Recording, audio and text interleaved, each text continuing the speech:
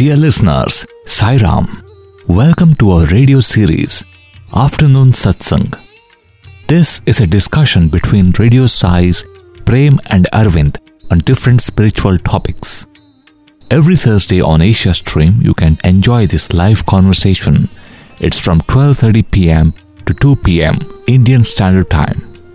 The topic of today's episode is Satyam Shivam Sundaram, the life story of Bhagwan Sri Satya Sai Baba, and this was first featured as part of Thursday Live on September 19th, 2013.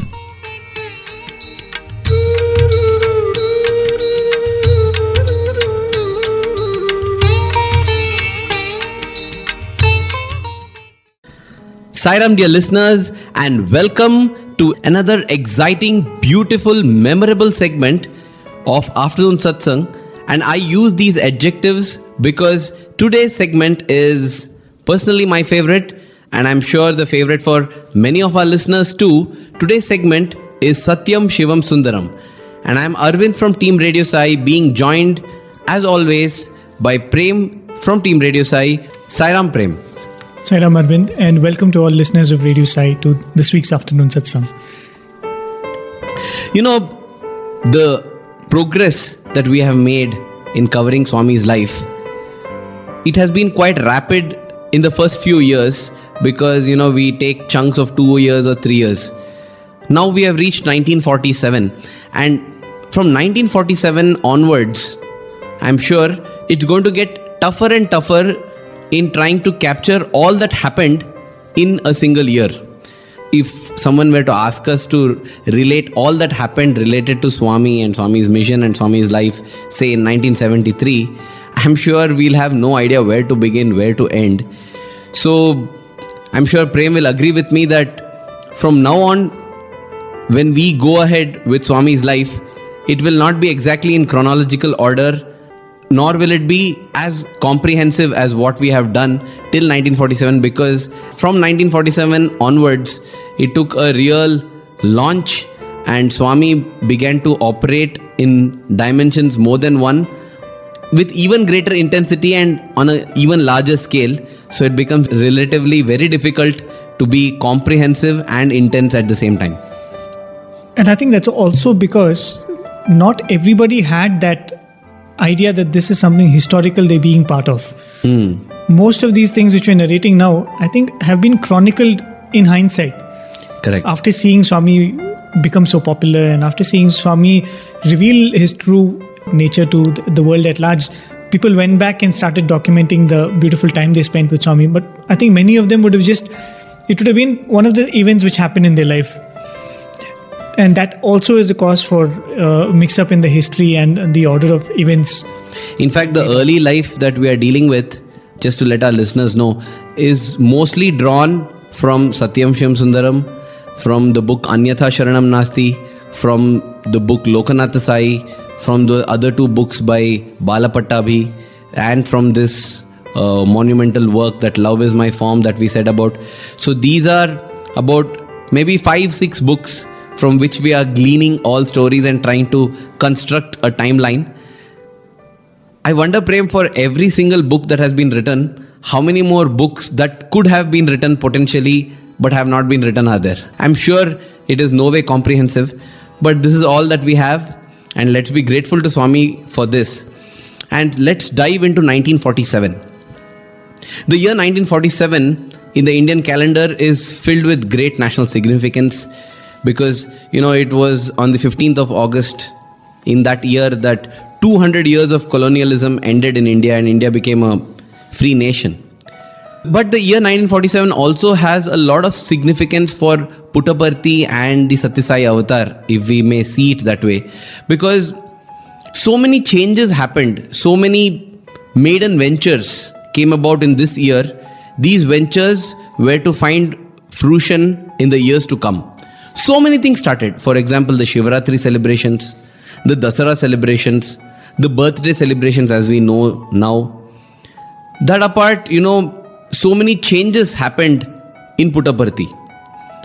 For example, first road was now laid to Puttaparthi. It was during 1947 that the Transport Commissioner of the erstwhile Madras state, Sri Hanumanta Rao, he made a visit to Puttaparthi, and Swami himself accompanied him in doing his survey around the villages as to how a road can be made to Puttaparthi, and that road would be coming through Brahmanapalli. The road that we have today is the main road, and we have a side road, a small road which goes via Brahmanapalli. In those days, that was the main road, and that was the first road to be constructed. So the road to Puttaparthi came via Brahmanapalli. In fact, Swami accompanied Hanumanta Rao to the survey, and they both had lunch in a small wayside hotel at Brahmanapalli. Quite typically, the scriptures actually describe that the role of the avatar, the main roles an avatar comes to play, is to lay the path to divinity, which man has found. And here was Swami literally doing that, because he was surveying the place for laying the road that was leading to him. In fact, I remember one quote that Swami used to often make when people used to complain to him that Swami is neglecting them. The cold treatment that we call, when Swami doesn't speak to you and does not notice you.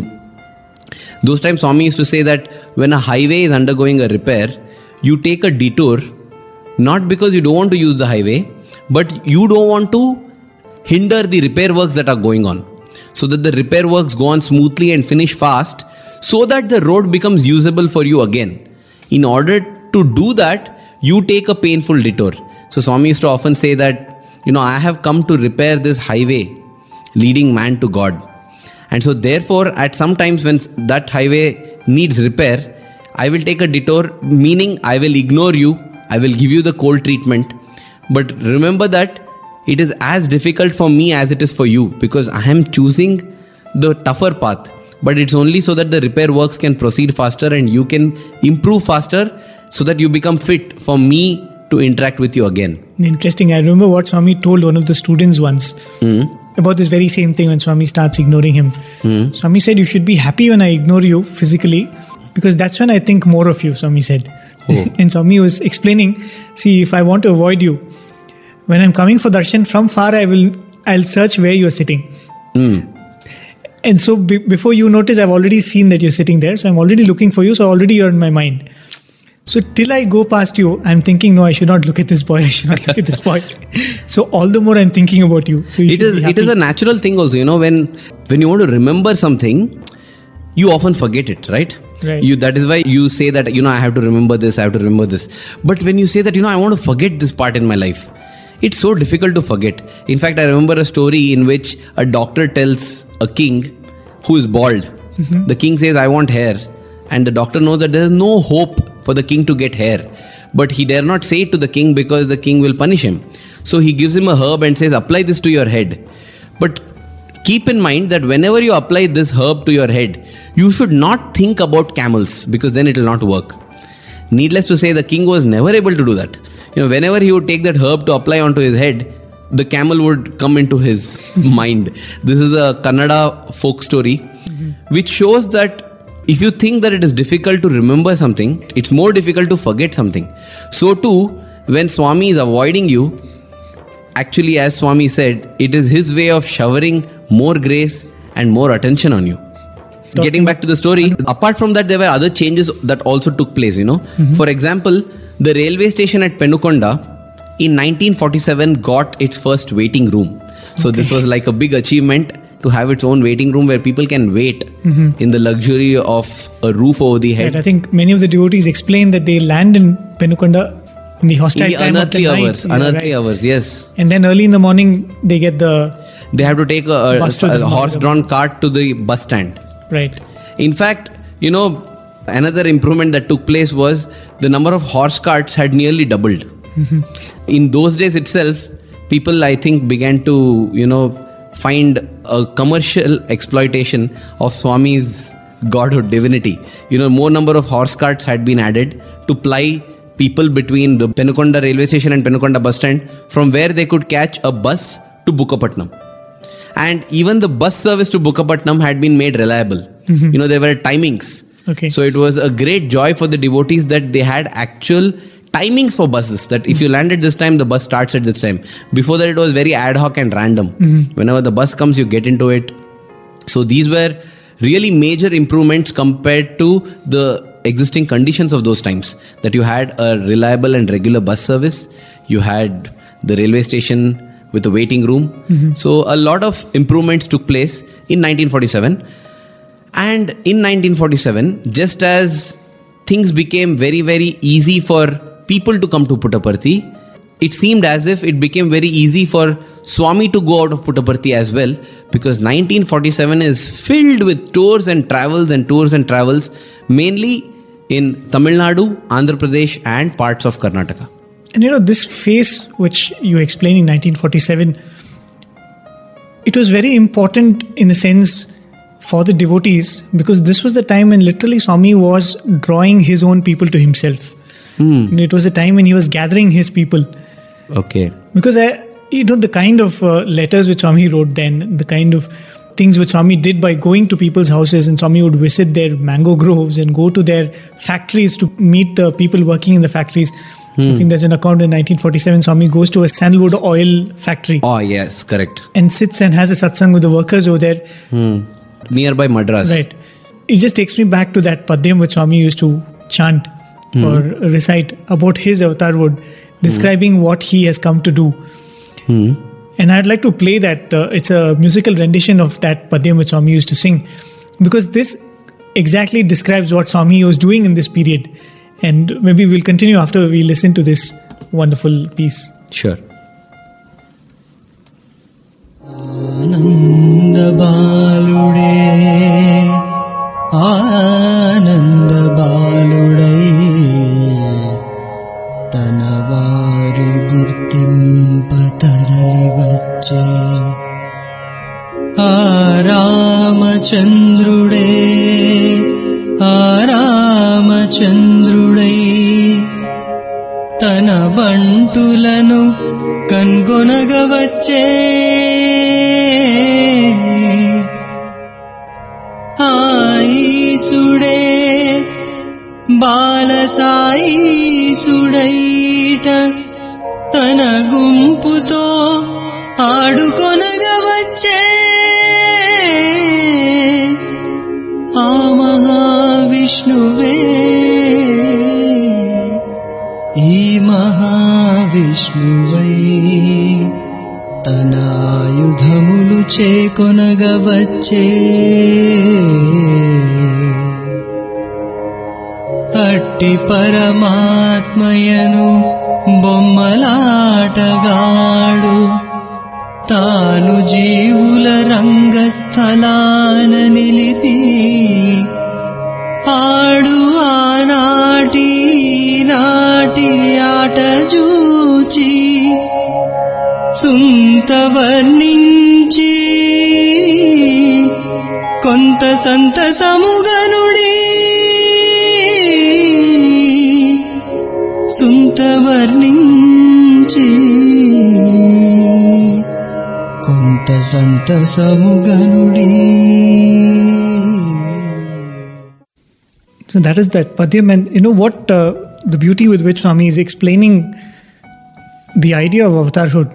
Swami is saying Ananda Balude, meaning that Nanda Bala has come as this Ananda Bala, the child of bliss.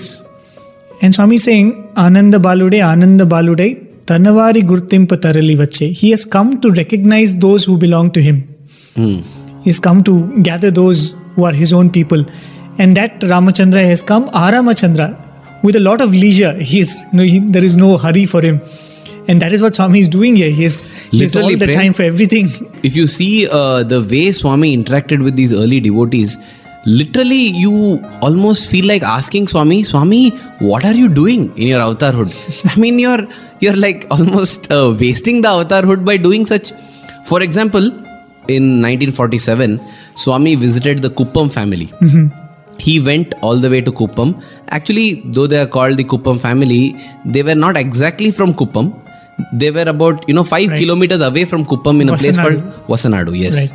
So Swami visited Vasanadu. Imagine Vasanadu was a tiny village, and they say that it had about 10 to 15 houses. That's all. And Swami went to this place, okay, to Vasanadu. What can they do? Now when Swami visited either Bombay or Shimla, I'm saying Bombay, Shimla because I got the chance to see the kind of welcome that Swami was given in Mumbai, Shimla and Delhi.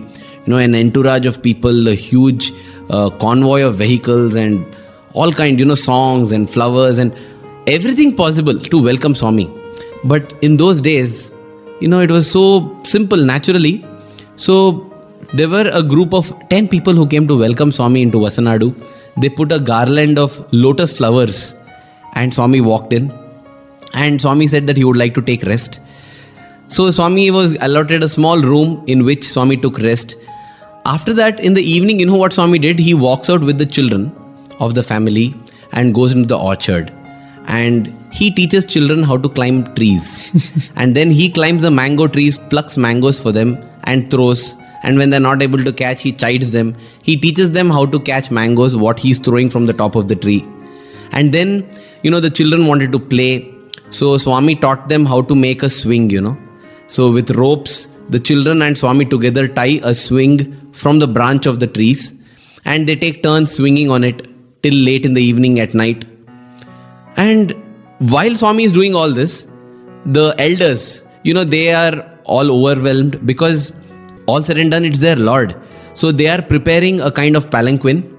And it is said that there are even photographs of this, that they prepared an Om palanquin. Mm-hmm. The Sanskrit word Om. Right. That was the backdrop, and it was decked completely in flowers, and a palanquin was made. So after Swami returns from his games with the children, in the evening, they took him for a procession around in this village, which was barely about 15 houses. But Swami showered everyone with love, grace, gave them chance to do Pada Puja, everything.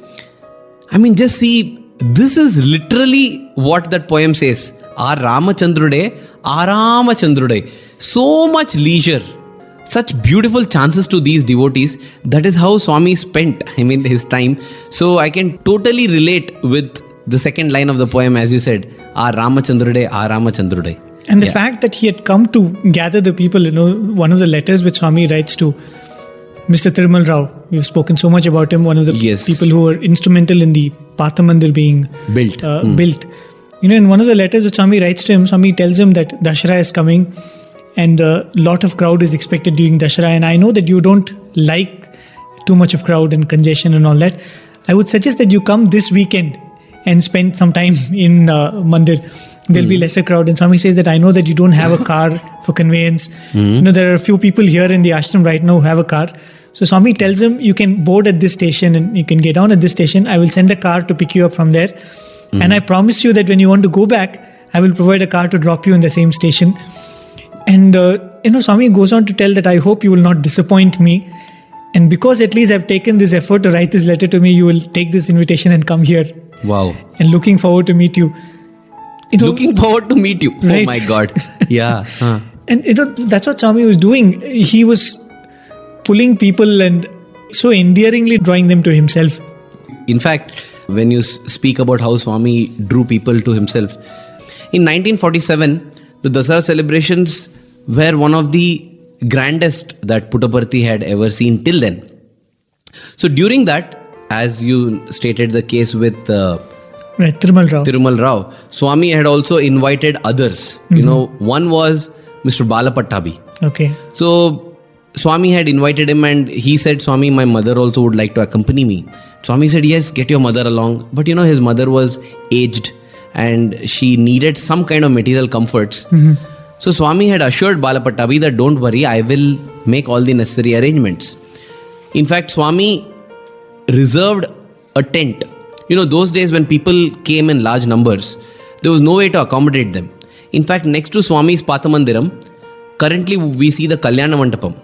But at that time there was no Kalyana Mandapam. So a structure with wooden supports and a zinc corrugated roof had been constructed. Right. By different people at that time contributed. In 1947 Dashara was the first time some devotees got army tents from Bangalore. Exactly. And set it up for the festival. Correct. To facilitate people. So yes, one of such tents, Swami had put it bang opposite to the Patha Mandir. and he had reserved it for Balapatabi's mother. So that was the plan. So this had been informed to him also.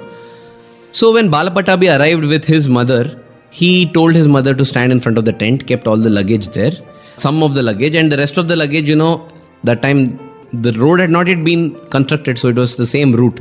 So he went back to fetch the other luggage. Now, in the meanwhile, what happened was, as we will come to this later, the Dasara celebration, this was in the middle of the Dasara celebrations. So the procession had already started. So everybody went into the procession. In the meanwhile, a jeweler who arrived from Bangalore, he saw that this tent had not yet been occupied. So he went and occupied it, not caring for the old lady who was standing outside. She was just waiting out of courtesy for her son to come. But in the meanwhile, he occupied it, put all his luggage, everything, and ran to have a look at the procession that was on. Okay. We will come to the procession later, how it happened, what it was. But then Balapatabi comes. Now they are not those types who will go and throw the luggage out and occupy themselves. So they kept their luggage and kept waiting outside the tent. And when the procession passed by, they had the darshan of Swami. After that, the jeweler returns. Again, he doesn't bother about these two. He goes in. And when he goes in, on his luggage, there's a snake. And he's so scared. He comes running out of the tent saying that there's a snake. He goes back. He doesn't know how to take his luggage out because the snake is sitting right on top. It's a cobra. And he's very scared. In the meanwhile, a messenger comes to this jeweler and says, that Swami is calling you.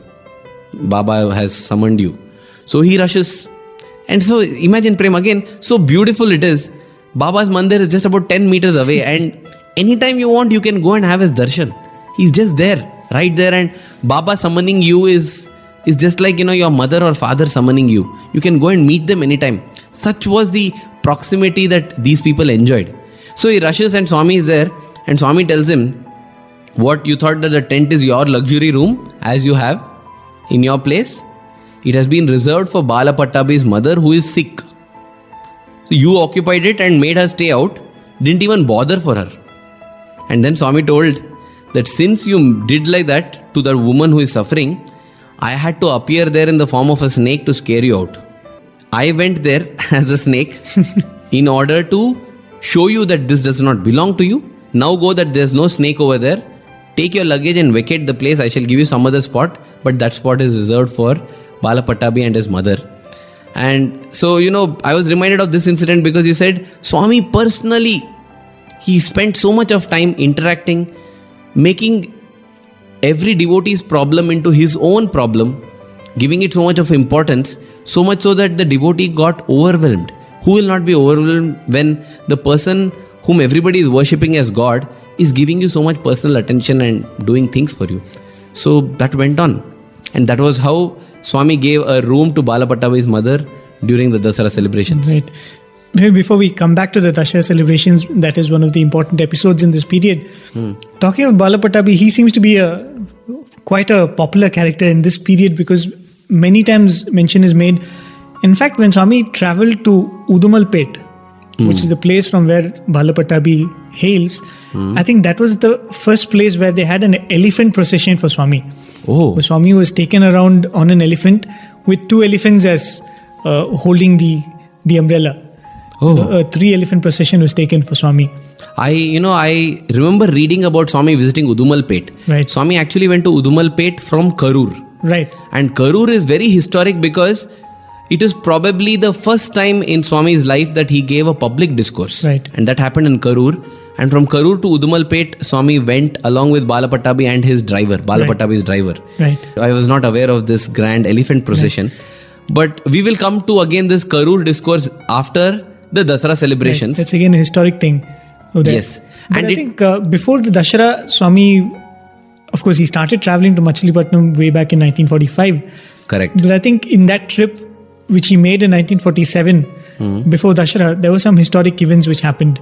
Oh yes, I think we should relive those. Right. I think that is where when Swami was traveling to Machilipatnam, he was being escorted by the hosts. And they had planned to stop somewhere and have lunch. Yes, it was a convoy of, I think, 2 vans and a car or something like that. So they had a huge case which was filled with food. So Swami had instructed the driver to stop in a place where there was good water, source where they could sit and have a kind of a picnic sort of a Yes. thing. So they all sit there and they gather, and Swami tells them to get some dry leaves to serve as plates. So everything is got and it's all laid. And when they open the case is empty. There's no food in it. Oh my God. Huh. And one of the people who accompanied Swami says that they were so disappointed because they were so hungry. They were waiting for that lunch break. I So think they must have desperately- scolded the host then. Yeah, in fact, Swami joined them, and Swami looked at the host and said, "What have you done? There's no food in this, and I'm hungry, and you've not got." Typical And, Swami, right? See the play with which Swami makes this whole thing happen, Huh. and then there's a gust of wind with which the leaves get blown away, Which had been right? placed The for. dry leaves and all that. And Swami says, "No, go and catch the leaves." But there is a plate. Right, that's the plate. So Huh. all of them are scattered around trying to Gather the- gather these leaves. And when they come back, the case which was empty just a few minutes before they went was brimming with food. Oh wow.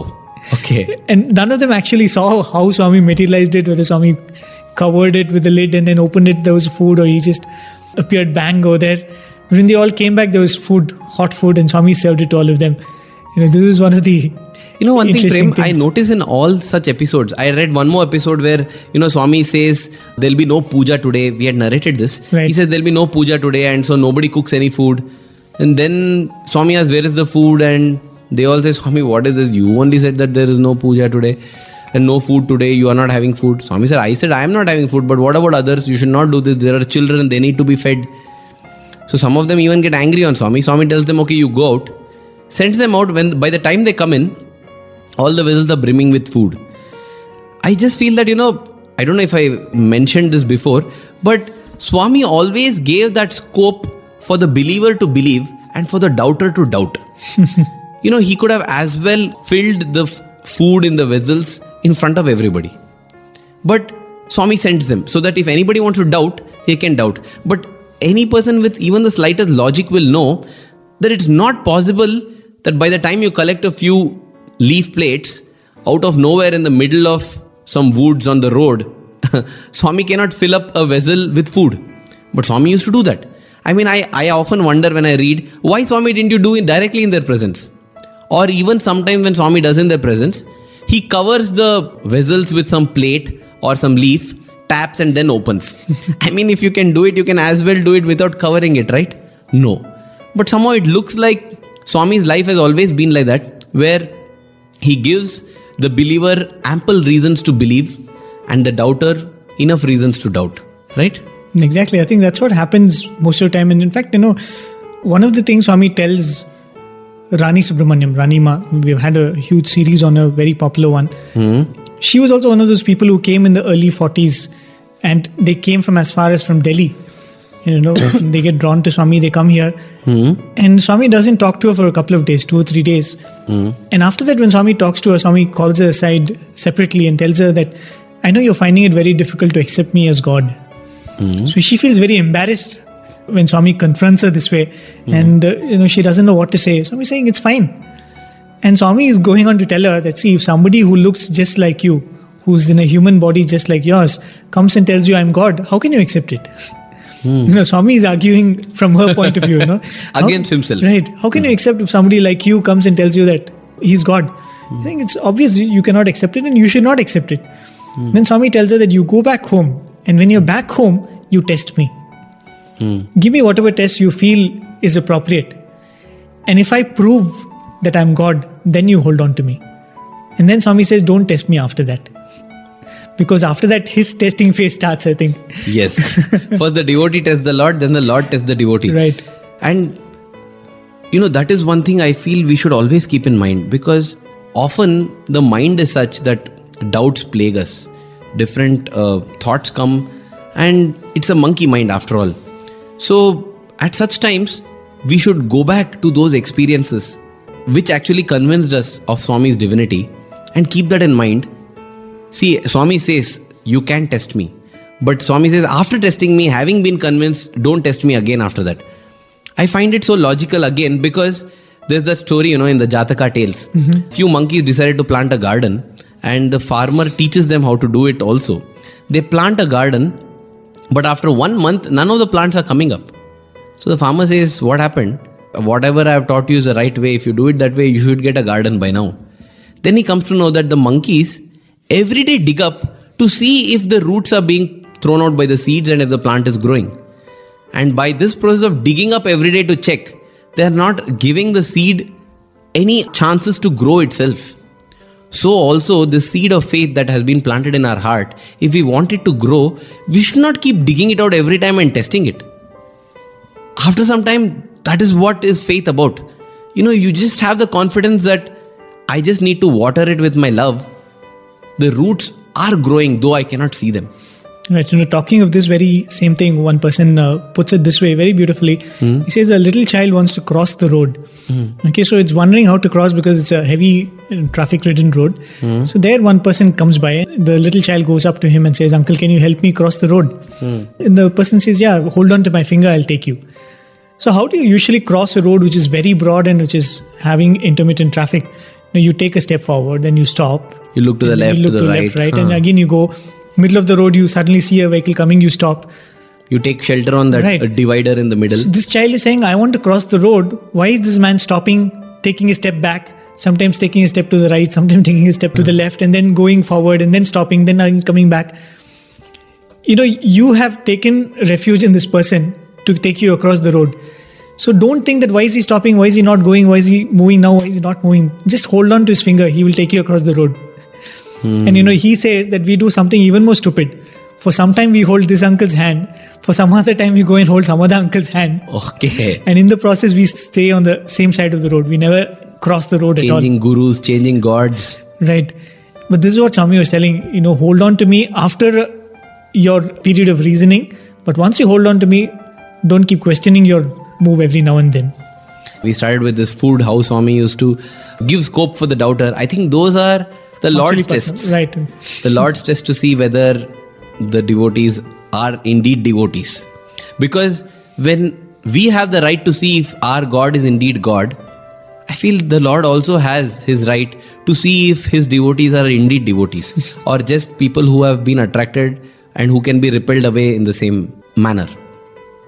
Coming back to the story in 1947, as we said earlier, one of the most important things that happened was the Dasara celebrations. And the Dasara festival was a real grand spectacle. In fact, the previous year, Swami, we discussed how he had seen the Dasara being celebrated in Mysore. And he was so impressed with it. So the devotees also felt that, such a thing should be replicated. In fact, people say that the lights that we see in Kulwant Hall, that is so beautiful, so well lit, such a illumination, it has been inspired by the illumination that Swami saw on the Mysore Palace and said that I too will have something like this. So a lot of inspiration was drawn from the Mysore Dasara. But for this Dasara, on the first day, there was a procession. Well, there was a procession on every day, and for each day, they tried to make a different kind of vehicle to carry Swami. Okay. On one day, there was a palanquin, the Om palanquin, which we spoke about in Vasanadu. Right. It was replicated for Dasara as well, because Swami apparently liked it so much, and people also liked the idea of seeing their Lord in front of the primeval sound. So then there was the Om palanquin. Then for one day, again, all these photographs are there. It's wonderful to see the pictures. They had made a palanquin shaped like a celestial swan. Swan, and all flowers on the swan, decked with flowers, and Swami would be taken around in that. One day they made a chariot. So for all the 9 days of the festival, they had different vehicles to take Swami in a procession. And the procession formed one of the most important events of the Dasara celebration. And for each day, Swami would wear different robes. If we see the description, it's simply amazing. Imagine, Swami wore a violet robe. Swami wore a light pink robe. Swami wore a sky blue robe. Swami wore a green robe. The sad thing is, all the photographs of that period are black and white, and all the robes look the same. But just imagining that is so amazing. I'm reminded of the section in Chaitanya Jyoti. Have you seen that section? Right. Where they've tried to recreate these kind of palanquins, different shapes, the swan and the, I think that Adisesha is there. And they have got Swami in different robes. They have a mannequin shaped like Swami in different colored robes. Exactly. And that section is dedicated to the Devis. And I think it has been inspired by the first Dasara celebrations that were held in Prashantinilayam. I'm saying this because many times I've gone through Chaitanya Jyoti. I've often wondered why did they make this room like this, where Swami is in different colored robes and like different Devis, like Katyayani, like Gayatri, like Durga. They have named. They have named Swami after each of those goddesses. And it is only after reading this history, history makes so much sense actually. That is why it's also there as a subject in classrooms. Reading this, now that chamber makes so much sense. I only wish there was somebody to explain the reason behind why those mannequins have been placed. But at least I know it, and as much as possible I will propagate it. That's what I thought. But those mannequins have been inspired by this procession that used to be held during Dasara, where each day Swami would wear robes of different colors. And because the goddess, mother goddess aspect used to be worshipped, all the devotees, what they would do, the ladies especially, they would want to deck Swami like a woman. And so they would go and offer their jewelry to him. Of course, Swami would not accept it. So they would tell Swami that, Swami, after Dasara we will take it back. But please wear it for Dasara. And I was also surprised reading different accounts. People have narrated it. This is there in Anyatha Sharanam Nasti. This is there in Lokanatha Sai. Both the books have descriptions of this Dasara, of how Swami would wear necklaces of diamonds and different things offered to him lovingly by the devotees, so that he wears it during the procession. And Swami would also have a veil. So he would, almost look entirely like a woman, because there's a veil of a matching color with the robe, with all the jewelry decked. And invariably this procession would go to 4 homes, compulsorily. Ishwaramma, the mother, Venkamma, the sister, Parvatamma, the other sister, and Subbamma. Karanam Subbamma had passed away by then, but then the younger Karanam, Kamalamma, was there. So it is still called Karanam Subbamma's house. So they would go to these houses, and in each of these houses they would offer coconuts, break coconuts to remove drishti and have aarti. And the procession would go on throughout the village. So this was one feature of the Dasara. Apart from this, there was the Kunkumarchana, which goes on even to this day. That is chanting the 108 or 1008 names of the Devi. And with each chant of each name, they offer kumkum to the photograph of the Devi. At that time, somebody got pictures of Swami, and they would offer this Kunkumarchana. All the ladies especially would sit in a group and do this Kunkumarchana to Swami. Apart from this, another major feature during the Dasara was the Narayan Seva. A Narayan Seva where Swami himself would serve all the people, poor people, with food. And as always, there would be an infinite and inexhaustible supply of food. And this kind of feeding would go on almost from the morning at around 10 o'clock, sometimes even till about 9 or 10 at night. So this was what a typical Dasara celebration in those times looked like. Beautiful. It is always special to worship Swami as the mother, because somehow we all have our own way we relate to Swami. But somewhere this motherly aspect is a part of that relationship which we have with Swami. And this is one of those festivals where we worship Swami as the mother. Maybe Arvind, before we go forward, we'll take a small break here. We'll play a little song, a song which actually celebrates Swami as the mother himself. So let's play that song and we'll continue after that.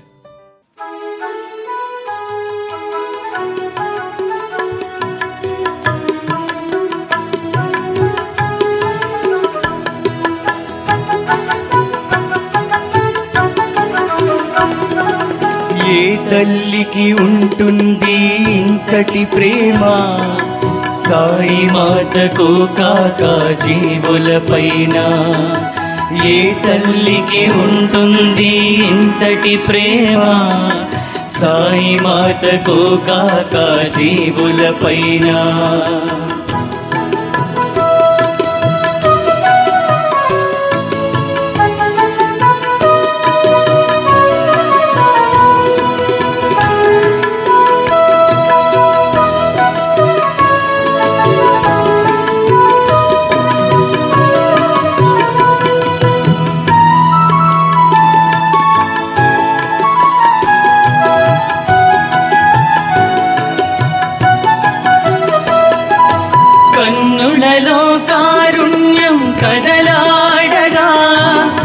పెదవులపై చిరునవ్వు మధురించగా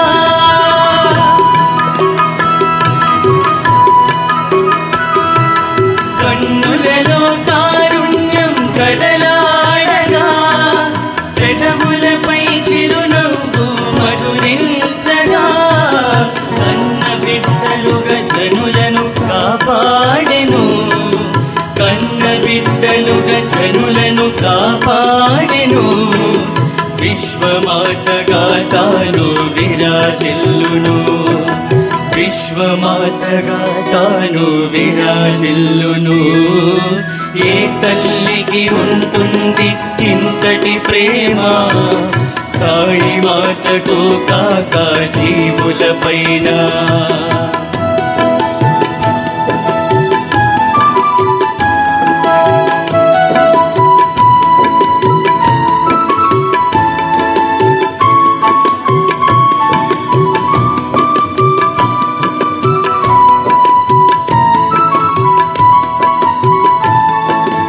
అడుగగనే ఆదరించు అమ్మ కాదా వాత్సల్యము వర్షించే జనని కాదా అడుగగనే ఆదరించు అమ్మ కాదా వాత్సల్యము వర్షించే జనని కాదా స్వార్థమించుకైన లేదు సాయి మాత స్వార్థమించుకైన లేదు సాయి మాత కోటి తల్లుల ప్రేమను కురిపించెను కోటి తల్లుల ప్రేమను కురిపించెను ఏ తల్లికి ఉంటుంది ఇంతటి ప్రేమ సాయి మాతకు కాక జీవులపైన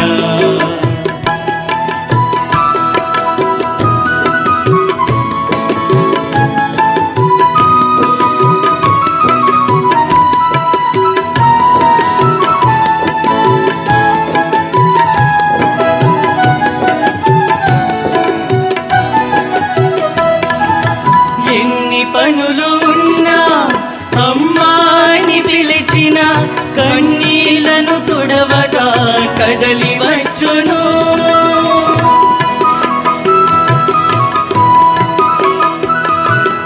ఎన్ని పనులు ఉన్నా అమ్మాని పిలిచిన కన్నీళ్లను తుడవగా కదలి వచ్చును ఓపికతో ఓదార్చి ఒడి చేర్చును ఓపికతో ఓదార్చి ఒడి చేర్చును అమ్మ మాత్రమే కాదు సాయి పరబ్రహ్మము అమ్మ మాత్రమే కాదు సాయి పరబ్రహ్మము ఏ తల్లికి ఉంటుంది ఇంతటి ప్రేమ సాయి మాతకు కాక జీవులపైన ఏ తల్లికి ఉంటుంది ఇంతటి ప్రేమ సాయి మాతకు కాక జీవులపైన సాయి మాతకు కాక జీవులపైన సాయి మాతకు కాక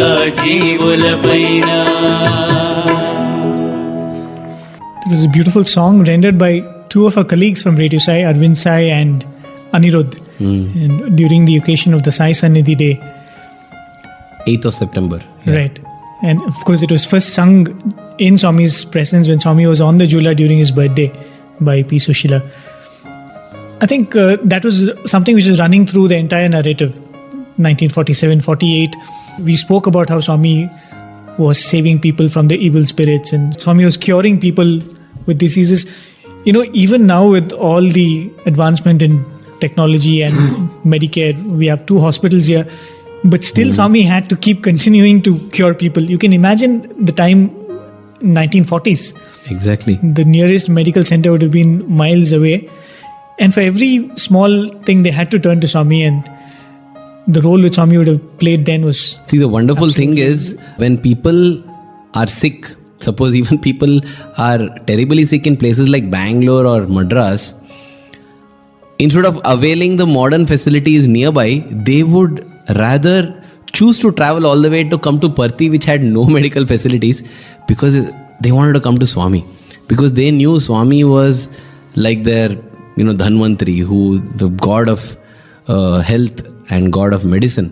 So it may seem paradoxical, but it's very logical for a person who understands faith and love for Swami, that people came from far off places which had medical facilities better than Puttaparthi in order to get themselves healed and cured by Swami.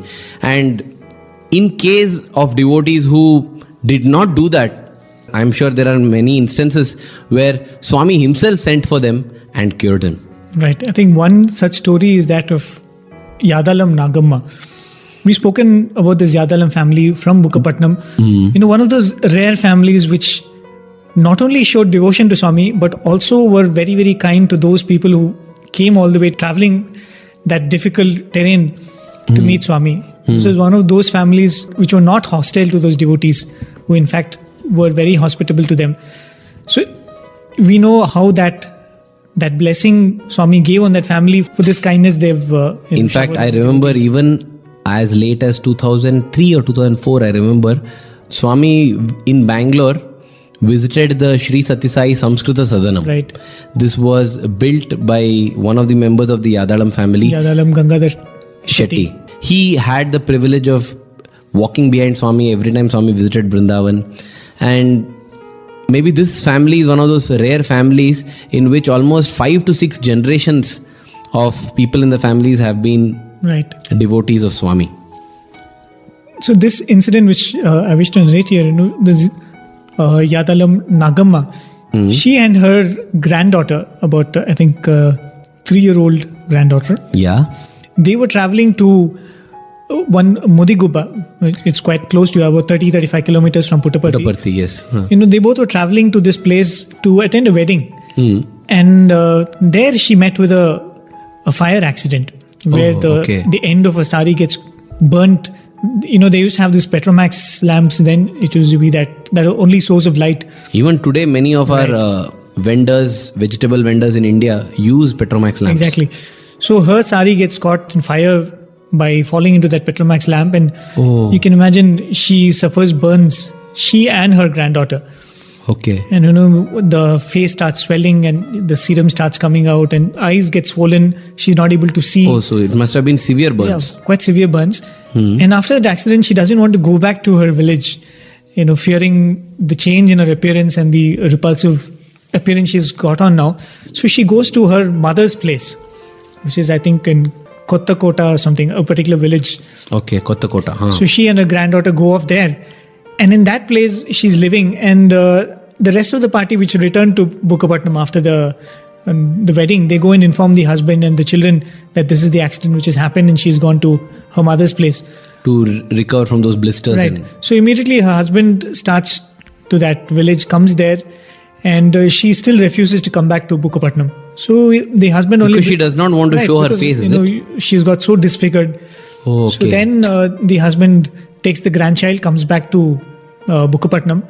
The next day, this grandchild's mother brings this grandchild to Swami.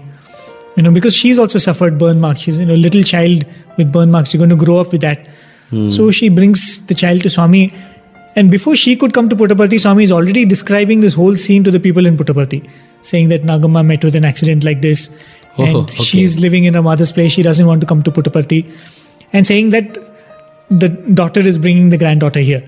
Just for my clarification, let me get it right. So right now, Swami is describing the happenings in Puttaparthi, while the grandmother is in Kottakota. Right. And the mother and the granddaughter, that is the mother's daughter, they are traveling towards Puttaparthi from Bukkapatnam. Right. Okay. And that's when Swami is describing the whole scene here. But when they come, Swami gives them, I think Swami materializes 2 Rava Laddus and gives to the mother and daughter. Rava Laddus. Okay. Oh, interesting. And Swami instructs her to send her husband to Kottakota and get her mother. Tell Swami is calling for her.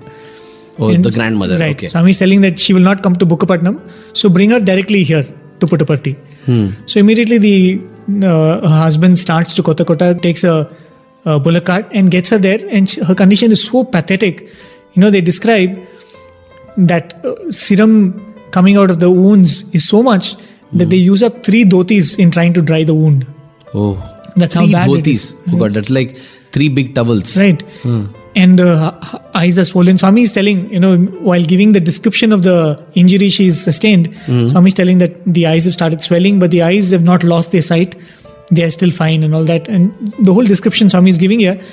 So finally they managed to bring this mother to Puttaparthi. They reach Mandir at around 4 p.m. And interestingly, Swami doesn't come out to see her. And Swami has instructed everybody in the Mandir that nobody should be there to receive her, saying that she looks very, very ugly and you will not be able to stand that sight. Okay. So he instructs that nobody should be there to receive her. So she's brought and she's laid in front of the Mandir and covered with a mosquito net, because you have open wounds and you will have insects coming and feeding on it. So she's covered with a mosquito net and she's laid there, and Swami is attending bhajans. After bhajans, Swami is retired into his room. Swami is not coming to see her. And they're wondering, what is this? And she's lying there with all this. Much later, Swami comes with the keys for a room where she can stay. And the first thing, Swami looks at her and says, "What, Nagamma, you seem to have got some special jewelry from the marriage that you visited. What is all this you're wearing?" Looking at the mosquito net which was placed around her. So at that time it would have seemed like a cruel joke, right? Right, exactly. Anybody would say that how can you mock at somebody who's come with such serious injury? But then Swami sends word to one of the one of the Kuppam family ladies who was there, asking her to get some food for Swami. Swami tells, get some rasam and rice. And Swami himself mixes the rasam and rice. Along with it, Swami materializes some vibhuti, puts it in that and mixes this thing and makes Yadalam Nagamma eat that food. And Swami says, you have this. I know you have not had food for a long time. You have this food. And Swami tells you, take this room keys, you go and stay there. Till morning, you should not wake up. Don't worry about anything, go to sleep. And at 4 o'clock, she just wakes up without anybody waking her up, without any noise. And when she comes out, everybody is shocked because she's absolutely transformed to her normal self. Oh my God. There is no trace of that, the burn mark she's had. And they say that the only sign which was left was that, her hands had that white pigmentation mark when you have fresh skin growing. Correct. But nowhere else they could have any sign of that she's been through an accident like this. And even that white patches on her fingers, much later when she told Swami that, Swami, whenever I serve water or give something to people, some people look at my hand and feel that something weird has happened. So Swami materialized vibhuti, gave it to her and said, apply it on your hand. And with time, even that vanished. Wow. Oftentimes, we can actually relate with this episode in our own lives, because so many times we feel that when we need it the most, the Lord is not responding. In this experience that you narrated, Swami has all the while been thinking of the devotee, but for some reason, unknown to anybody else except to the Lord, when she actually arrives there, Swami has ignored her for so many hours. I'm reminded of another very similar incident. This happened to one certain Swarnamma. She was from Bangalore. She was suffering from a terrible skin disease which was causing her skin to crack from the palm. The skin on the elbow was cracking almost till the ankle and knees. Okay. All the skin was cracking up and it was very painful. It was unbearable for her.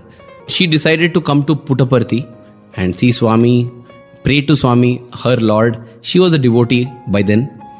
So she comes to Puttaparthi and she is accommodated in a small hut adjacent to the mandir. The next morning she had her bath, got ready, went for the bhajans. And imagine, in those days, a crowd was about like 40 or 50 people, that's all. So it is so easy to actually get Swami's attention. But try hard as she might, she was not able to get Swami's attention. She was not able to communicate with Swami. She was never able to get an audience with Swami to communicate her problem with Swami. Okay. And 3 days passed like this, after which she got so frustrated. She felt, what is this? I came here thinking Swami is my refuge and now Swami is not bothering about me. So she went back to the hut, packed up things and she was ready to leave. When she is ready to leave, somebody comes and says that Baba is calling. So she goes rushing to Swami and Swami asks her, are you angry with me? You're leaving? And then, she's like flustered. What does she say? That all the while I've been trying to talk to you, you're not looking at me. And now you're asking me whether I am angry and I'm leaving. So Swami doesn't even wait for her to answer. He immediately, waves his hand and materializes an ointment. He tells her that you apply this ointment to these parts. I know what you have come for. I know everything, you don't worry. And he gives her this ointment. She applied this ointment and she saw that her skin was absorbing this ointment. And just like the case of Nagamma that you narrated, the next day morning, there was no trace of any crack. Her skin was radiant and beautiful. She just had tears of gratitude for Swami. She didn't know what to speak. Swami just smiled and blessed her and said, be happy. These incidents, they show us that many times in life we feel that Swami is ignoring us. When we need it the most, when we think that there's no other refuge, Anyatha Sharanam Nasti. Other than you, there is no other refuge for us. And when we come to him, he's turning his back onto us. He's ignoring us. Why, Swami? Why at this time? You gave me attention when I had small things. Now, when this is the greatest problem that is striking me, why are you not giving me attention? I think at that time, we should remember these incidents and remind ourselves that, God has a plan. And he knows everything. Here also to Swarnamma, Swami said, I know Swarnamma, I know your problem. I know what you have come here for. That was the experience even of my grand uncle, my father's eldest brother, when he came to Puttaparthi. The first time he visited Puttaparthi in the 60s was in order to tell Swami that, Swami, I have been transferred from Bangalore. I don't want to leave Bangalore. And after a few days, he got his interview. And the first statement that Swami made to him in the interview room was, you will not be leaving Bangalore all your life. You will be in Bangalore. Now tell me if there is anything that you want to ask from me. My uncle was just dumbstruck. What does he ask? The only thing that he wanted to ask, Swami already said. That was in 1963, Prem. And today we are 2013. My uncle still is in Bangalore. He has never shifted out of Bangalore even for a week or a month. No transfers ever came his way. That is the word of the Lord. So Swami knows everything. And in spite of that, if Swami is making us wait, it must be for a reason. We may not understand the reason. But just because we don't understand the reason, let us not go to the extent of not understanding Swami. Let us understand that Swami is the most loving and he will always be there to help us and to guide us. We just have to trust him and hold on to him. Once we have tested him and trusted him, continue to trust him and not be like that monkey that digs to check the roots. Reminded of another beautiful story that once somebody was sharing. It's like a little child is taken to a dentist. She's having an appointment with a dentist. And imagine a small child goes into a dentist's clinic. The kind of implements she sees. This guy is coming with a huge drill. He's having a hammer in his hand. I'm reminded of Ogden Nash's famous exactly. Poem on this exact. A dentist, right? In fact, I remember 3 lines. He says, some pains in life are physical while some are mental. But one that is both is dental. Right, exactly. Imagine a little child is going and she sees these drills and saws and hammers in the hands of this man who's coming so menacingly towards her. And she looks at her mother who's brought her to the dentist clinic, and she's very calm. So what does this child think? That the same mother whom when I fell yesterday was so perturbed by the injury which I sustained is now so stoic when she's seeing that this man is coming with me with all these implements. So she thinks that if this is going to harm me, my mother will not be silent like this. Because I know the compassion of my mother. And I know how she came running to me when I had an injury. So if she's letting this happen to me, then this cannot be something which is harmful. Wow. He says if we can look at God that way and know that the same God who did not resist coming to me when I needed him, if he's keeping away from me, then this must be for my good. Beautiful, beautiful lesson in there, Prem. But oftentimes, like the humans that we are, we keep making this mistake. And that's why, even though he's doing everything for our good and we misunderstand him, in fact, even criticize him, Swami doesn't mind. He continues to shower his love. I'm reminded of that beautiful letter that you read out to me recently of what Swami wrote to a devotee, almost apologizing and explaining why he could not do something. I mean, there's no need for God to do such things. But yet he does out of his ultimate compassion and karuna, and that word karuna has no translation in English, but that kind of divine motherly love and compassion. I think you should re-narrate that beautiful letter that Swami wrote. Definitely, this was again written to the same devotee, Tirmal Rao. One of the letters written to him. This person, as we have mentioned before, he comes from Bangalore So invariably, whenever Swami went to Bangalore, he would definitely visit Mr. Tirmal Rao. So this was one of those trips when Swami went to Bangalore and could not visit him. Okay. So this letter was in apology for having not visited him. Swami was writing about a little child called Sulochana. And Swami writes that this girl fell ill in the middle of the night and they had to rush her to Bangalore to admit her in a hospital. Swami says that at around 11 o'clock we started from Puttaparthi and we went to Bangalore. We reached there at 1 o'clock in the night, admitted her in the hospital, and then Swami says I came to know that one of the devotees in Mysore, their daughter was about to die. Okay. And her only wish was to see Swami before she passes away. Okay. So Swami says that I didn't even have time for food. I started at 1:30 from Bangalore and drove to Mysore and reached there early in the morning and blessed this child who was going through her last moments. So in the middle of the night, he starts from Puttaparthi to Bangalore and then Bangalore to Mysore. Mysore. Recently I did this trip, Prem. So it takes about 7 hours even now with highways and modern cars. Right. Top speed. It took almost 7 hours to drive from Puttaparthi to Bangalore and Bangalore to Mysore. Absolutely. So here, Swami is telling that I went to Mysore. Then from Mysore, I went to Kannur. And in Kannur, I think Swami spent about 2 or 3 days. Kannur is a town which is closer to Ooty. So then Swami said, then I got a telegram saying that 200-300 people have landed in Puttaparthi and they're waiting for you. Okay. So then Swami starts from Kannur in the middle of the night. Then Swami explains that I drove to Bangalore only to pick up my pressed robes from a devotee's house. Imagine, I think those days devotees used to get Swami's robes to Bangalore to get them dry cleaned and pressed. So Swami said I came to Bangalore, one particular devotee's house at 12 in the night just to pick up my robes, then drove to another devotee's house to pick up photographs from there.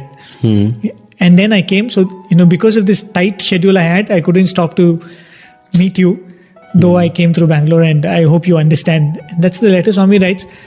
And there's another interesting thing which happens here. Imagine Swami is in Mysore and he gets a telegram saying that 200 devotees are waiting for you. And Swami is saying, 200 devotees have come and I have to go to Return to Puttaparthi. Parthi, In the meanwhile, in Puttaparthi, one of the people who are there as part of that 200-300 people is Lokanatha Mudalyar, whom we've spoken about. Okay, that Gindi temple. Gindi temple. And he has an interesting account to narrate. He gets malaria fever staying in Puttaparthi. Okay, and he gets very high temperatures and they don't know what to do. Again, no doctors around, no medical facility. And no Swami also around. And no Swami also around. And in the middle of the night, in Puttaparthi, Swami appears and gives him vibhuti and brings his fever down. Okay. And by morning, he's fine. Okay.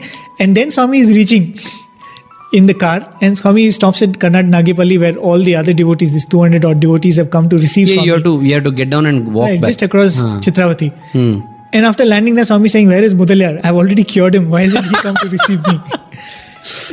This Swami who could appear in Puttaparthi to cure Mudalyar sees it necessary to drive all the way to Mysore to see that little girl and then decides it's necessary to drive all the way to Bangalore to pick up his clothes and then drive all the way to Puttaparthi. Swami is inexplicable. You just have to enjoy him. That is why, his life is his message. He could do all this, but he chose not to do.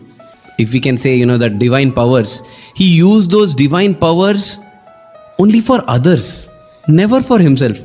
The other day, I remember somebody was narrating about how Swami, used to sit every day and write the Vahinis, the articles in Sanatan Sarthi, which later have been compiled into the different Vahinis. Prashnottara Vahini, Prema Vahini, Dharma Vahini, Dhyana Vahini. So apparently, one day, when Kasturi Garu and another person, they went into the interview room, they went to remind Swami that Swami, your article is due. Actually, Kasturi went to remind Swami when Swami was talking to Gandikoti Subbarao. Okay, yes. That person. Yeah, you please continue that, yeah. Yeah, actually Swami was with Gandikoti Subbarao and Swami was explaining some Upanishad, which he was reading. And he had not told Swami that I'm reading this Upanishad. On his own, Swami started a discourse and was explaining that particular Upanishad and he was really surprised. And in the middle of this, Kasturi comes and is reminding Swami that Swami, this particular series is going on, we are awaiting your article. And that's when Swami waves his hand and materializes the article for the month. Okay. And gives it to Kasturi. Yes. So you see, with the wave of his hand, Swami could materialize, and yet, when we read accounts, even when Swami went to Africa, he used to have such a tight schedule, almost from 5 a.m. till about 11 p.m. His time was occupied with giving darshan, attending programs and meeting people, dignitaries. Such was his tight schedule. But even then, in the night after 11 p.m. before 5 a.m., Swami would sit up to write articles which were, due from him. It often makes us wonder, this person, he can just wave his hand and materialize it. And yet he chooses not to take the easy way. And everywhere the beautiful lesson, even when Swami was in Prashanti Nilayam, you can imagine in the 50s and 60s, if Swami traveled so much, as the devotee circle was growing, Swami was traveling even more in the 60s. When Swami was writing these articles, there are accounts when Swami would sit up late in the night in his room in the mandir. But if he were to switch on the light, then the devotees will know that Swami is awake and they would not go to sleep. They would come and stand next to the window hoping that Swami might come out. Correct. So Swami would go into the bathroom, switch on the light there, sit and write the Vahinis there. Wow. And all this is done so naturally. It is not done as a show. It is not done like, here it is, this is how you should focus on me, I am the ideal. Swami did it naturally. And that is why I feel, even in the case that you mentioned, when it comes to making life easier for him, he never used any of the powers. He himself painstakingly traveled from Puttaparthi to Bangalore to Mysore in the middle of the night. But when it came to easing the devotees' pain, in an instant, Swami uses the divine power. I'm reminded of one beautiful, song, Hindi song that Anup Jalota ji has sung. And it goes like, Prabal prem ke pale padkar, Prabhu ko niyam badalte dekha. Means whenever I read stories of intense love, I see where the Lord is changing the rules of the game. And the next line is, Apna maan tale tal jaye par, bhakt ka maan na talte dekha. Means it says that the Lord is ready to sacrifice his own self-esteem, his own self-respect, but he will never allow a devotee's self-respect to go down. He'll always uphold that. And that I feel we can extrapolate even to this. He will himself undergo any suffering and pain, but he will never allow the devotee to undergo suffering and pain. And if at all we start saying that, but this person is suffering, then like how we discussed the story of Nagalakshmi or Swarnamma, those are examples where for some reason Swami is aware and yet he is allowing it because it is good for the devotee. Right. And talking of that letter where Swami is mentioning that little girl Sulochana, I think you should tell us something about that girl. Why Swami took that pains of traveling with her to Bangalore when Swami had to admit her in the hospital. That is really true, because even every act of Swami is such an act of grace, love and an example for all of us. The Sulochana that Swami mentions in that letter is actually the daughter of Ranjot Singh. Ranjot Singh was in the police force when he came to Swami. And by 1947, he had become the Inspector General for Bangalore. Okay. So that's quite a high position. And in fact, the silver Shirdi Baba idol that Swami used to do Vibhuti Abhishekam to, right, that was given by Ranjot Singh. Oh, okay. And in fact, it was Ranjot Singh who offered the first ever silver throne to Swami. Right. Is that the same silver throne where Swami says that let Subbaraju come and... Exactly. We had spoken about it, when Swami as a child in Kamalapuram is sitting on a rocking chair. Narasimharaju's brother-in-law, Subbaraju. Yes, Subbaraju comes and tells him, don't sit here. And Swami tells him that a time will come when I will sit on a silver throne. You will be the one who will clean that throne. And yes, so when actually Ranjot Singh offered him a silver throne during the Dasara, Swami did not use it till his birthday in 1947. And before the birthday, the throne was unveiled by none other than Subbaraju. And it was Subbaraju who later, with tears of repentance, recollected the prophetic word Swami had made almost a decade before. So coming back to the daughter Sulochana. Now, she had an abdominal disorder. Okay. And she had undergone an operation to deal with the problem. And nothing seemed to be helping her, so she wanted to come and meet Swami. But the doctors advised her against it, said don't go to Swami. But she was firm in her faith because nothing that medical science had to offer was helping her at all. So she came to Swami, and Swami would materialize, some roots, some herbs, and make them into paste, mix them in water and give her the solution to drink. Okay. So though she was not cured, whatever Swami was doing was helping her. She was feeling better and she used to be happy, comfortable. But then, Swami always used to say that the Sulochana, she has a very sensitive spiritual inclination towards Swami. And there is a purpose for her life. And she's almost completed all her karmas. Okay. So in fact, Swami, apart from giving her these medicines, used to always speak words of wisdom with her and stay by her side. Finally, so it was somewhere after Dasara that Swami received the message that Sulochana was seriously ill. She was not eating anything at all now. The doctors, everyone had raised their hands, given up. Swami comes, and what Swami does is so amazing. Swami tells her, your favorite dish is masala dosa, right? Masala dosa is one of, South India's delicacies. Right. Delicacies. Awesome, and almost everybody loves it. And Swami materializes a masala dosa for her and tells her to eat it, and to everyone's utter amazement, Sulochana eats the masala dosa. Though she has not had anything for the last few days, she eats the masala dosa and she has a smile on her face. And then Swami materializes silver padukas, small ones, and tells her to keep it under her pillow at night. So everybody feels that, with this now she is going to recover. And it is from here that Swami went to Karur. We were speaking about that historic discourse. So Swami leaves to Karur and the padukas are kept under her pillow. It was indeed great fortune for Sulochana, but not in the way her family thought, because that night she breathed her last. And in fact, in Karur, to his host, Swami mentions that, Sulochana has reached me. Swami tells it not to his host, Swami tells it to Sakama. Okay. Swami tells Sakama that, Sulochana has reached me. Even before any telegram or anything has reached Swami that Sulochana has passed away, Swami tells this, and after that only the telegram comes that Sulochana has passed away. And an amazing thing that happens in the telegram is also the message that when they picked up Sulochana's body under the pillow, those padukas were no longer there, and Swami said that they have served their purpose. It was symbolic of she attaining the lotus feet of the Lord. Sulochana had one dear friend called Jayalakshmi, who at this time, had been out of the country. She had been abroad to complete her higher studies and her doctorate. So when she returned, she was heartbroken completely. She was sitting in front of Swami during one bhajan and she was weeping, missing her dear friend. Swami smiled at her, and with that smile, she could see Sulochana standing above Swami.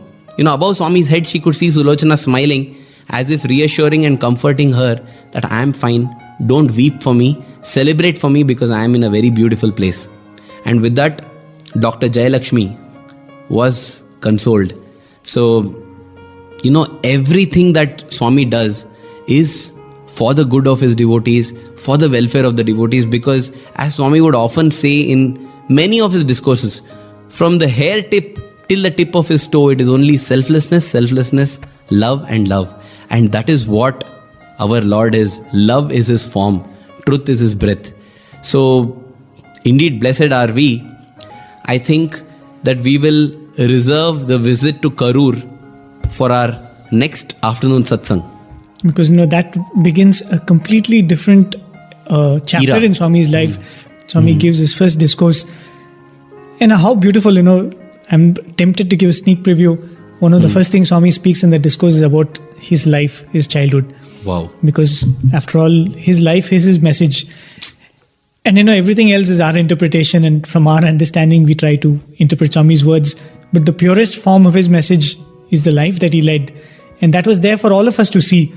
And combinedly, the knowledge which we all have is that message which Swami has come to give. And it is indeed a pleasure and joy and our blessing to go through this life. So Arvind, so maybe we, as you said, reserve Karur and the events that happen in Karur for the next week.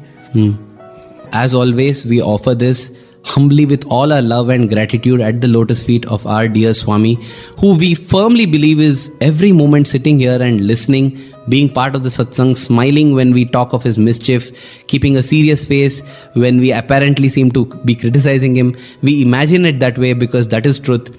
Because Swami has said, what you visualize, one day you will materialize. With that, thank you, dear listeners. And as always, you can write any of your feedback, your suggestions, your comments. We have received a few based on the previous satsang. We will be responding to it soon. Any new suggestions or feedback, you can write to us at listener@radiosai.org. With that, thank you. Jai Sai Ram.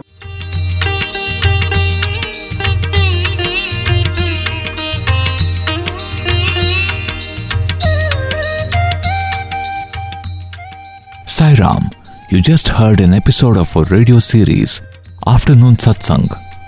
This is a discussion between Radio Sai's Prem and Arvind on different spiritual topics, and the topic of today's episode was Satyam Shivam Sundaram, the life story of Bhagwan Sri Satya Sai Baba. This was first featured as part of Radio Sai's Thursday Live at 12:30 p.m. on September 19th, 2013. We hope you enjoyed it. Your comments and suggestions are very important to us. Please mail them to listener@radiosai.org. Next week, same day, same time, will be the continuation of today's episode. Stay tuned. Thank you and loving Sai Ram from Prashanthi Nilayam.